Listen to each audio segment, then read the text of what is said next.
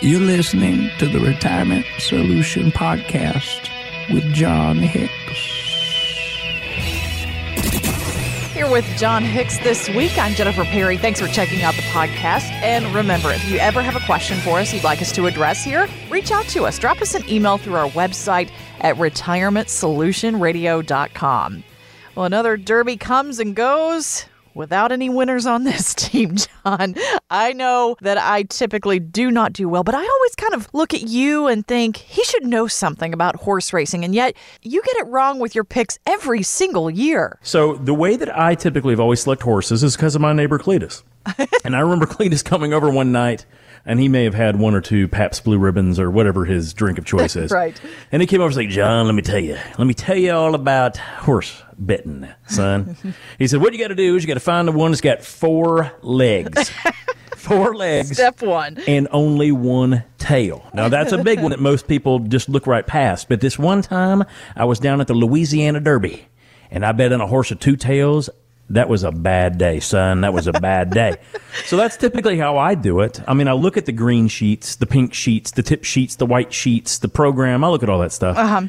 And all I see is a bunch of gibberish. Now, literally on the other side, my wife does one thing and one thing only. She picks the colors of the jockey six.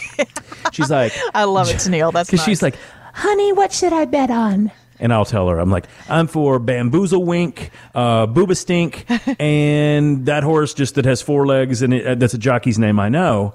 And she'll say, I'm going to go for the one in pink.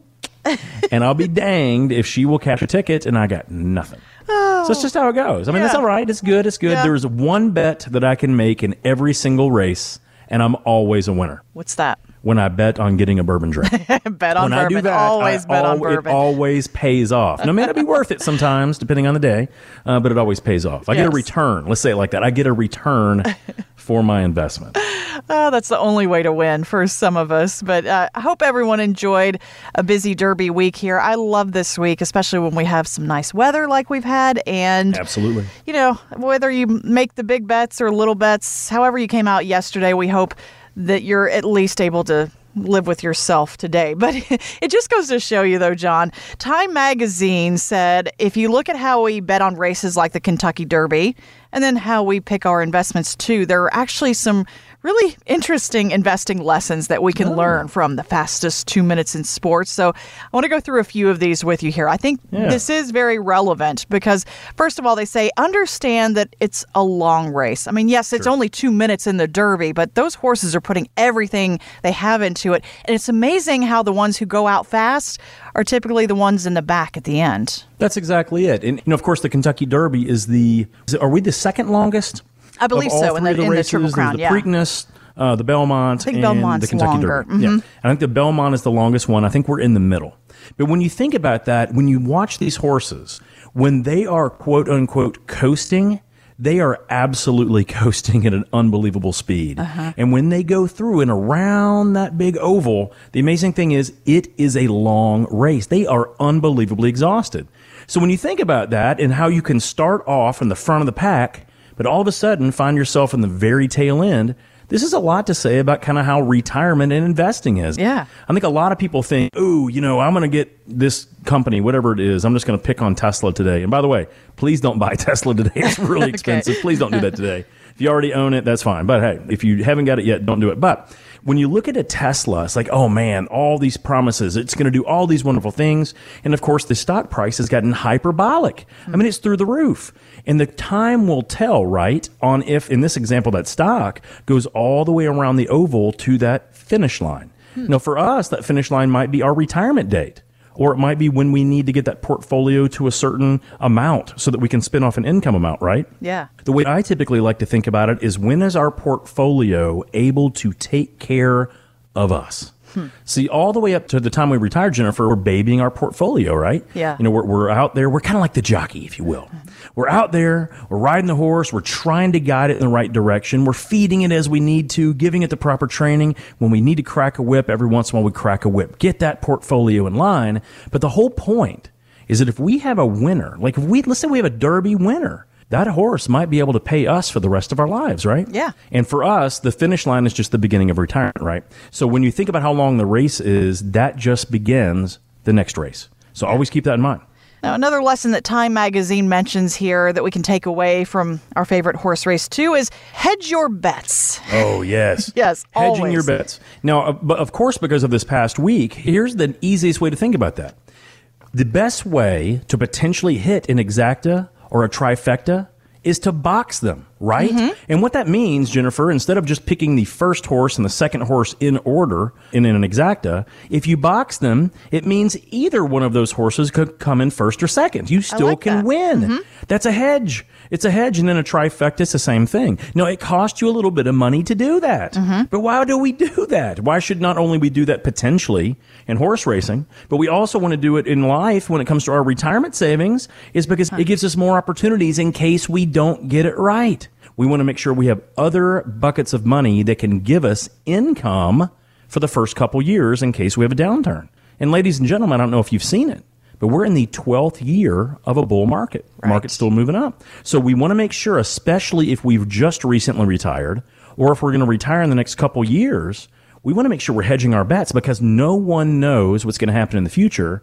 But guys, with as expensive as the market is and as low as interest rates are, my guess is I would want to hedge those bets that we don't walk into a horrible year the year that we retire. Right. That would be a very easy thing to do, is to hedge our bets. We can learn that from horse gambling, can't we? Great lesson there for those of us who are closing in on retirement. So you can hedge your bets. And the third thing they mention here, John, is take note, too, of the house's cut. But what's the retirement equivalent of that? Yeah, so the way that the track is, you just get bad odds. Okay, so we know that the house often wins, but let's say that you bet on the horse that even wins the race. If those odds are 3-2, that's not a very good trade-off. That's not a very good amount of return for how much you're wagering. Now, that's the easiest way at the track. Now, here's the way I think about it. I think that it comes down to, when you want to take note of the house's cut, what kind of fees are we paying in our investments? You know, it always blows my mind, Jennifer, when I talk to someone and we're looking at their 401k. In general, I kind of don't even mind the mutual funds that they have in those 401ks sometimes. But when you look at what they're paying on the inside of those 401ks, they're often paying 3, 4, 5, seriously, up to 10 times the amount of money they should be paying in fees versus an exchange-traded fund by like a Vanguard or a BlackRock iShares or a TIAA-CREF. Take your pick, or a Schwab or Fidelity. So watch out for those fees. It's just like the house taking too much or just having bad odds. If you're paying too much in fees, you may not feel like the winner, even if your horse comes in first. So take note of the house's cut there. And again, if you want some guidance on your 401k, if you want to find out actually what you're paying and things like fees, you can always give us a call for that complimentary second opinion this weekend at 502-690-5635. Number 4 here is don't count, though, on recent winners to stay in the winner's circle. And this is often why I do not bet on the favorites necessarily, John. Sure. I mean, when you look at all, really, of the media that goes into this past week, I mean, we're talking about horses that ran wonderful races in these huge events, but we're really not talking how they trained a couple weeks ago. Well, what it really boils down to is just because you were a winner once doesn't mean that you're going to be a winner a second, a third, or a fourth time. Every single year, take your pick on the magazine, right? Money, Kiplinger Personal Finance, even the Wall Street Journal, they always publish the top, 10 or the top 20 mutual funds to potentially invest in. And Jennifer, if you look at that list, every single year, very rarely are the ones that were on last year's list still on this year's list. Oh, really? Interesting. They don't make the winner's circle again. And here's the reason why. There are all kinds of reasons why one fund may have a great year. Maybe it was because it's growth-based, and that was a year where growth was really awesome. The following year, something changed. Like more recently, once the new administrations come into office, we've seen that value has actually replaced growth as, I guess, the better thing to invest in right now. So there's a great chance that this year, the funds that would have been at the top of the list are very different than last year. Yeah. But it happens every year. So don't count on just because you've had something in the past that was good for you that's going to keep being good. That's what we focus on in our firm. We use artificial intelligence to help say, hey, we know how things have done historically, but what we really want to know is now the right time to still own this investment? If so, well, let's keep riding that sucker out. But if our jockey is not doing his job, we want to make sure we replace the person on the mount, right? Yeah. Before the next race. That's the whole idea.